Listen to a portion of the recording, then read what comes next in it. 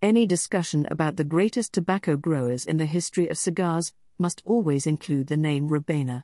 From the late Alejandro Robaina, Cuba's legendary cigar ambassador at large, to his grandson and tobacco cultivating phenom, Hiroshi Robaina, the Robaina family has shaped the cigar industry perhaps more than any other.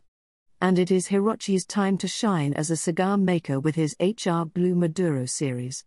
A full-bodied blend of Nicaraguan binder and filler tobaccos combine with an Ecuadorian Habano Maduro wrapper leaf to deliver a richly complex excursion loaded with hearty chocolate, leather, espresso, earth and pepper flavors. A full-bodied classic which serves as an ideal after-dinner escape. Handmade at the La Corona factory in Nicaragua. Interesting tidbit, according to Hiroshi Robaina, his parents selected his first name from a stack of business cards that his father had gathered while working for a Japanese company.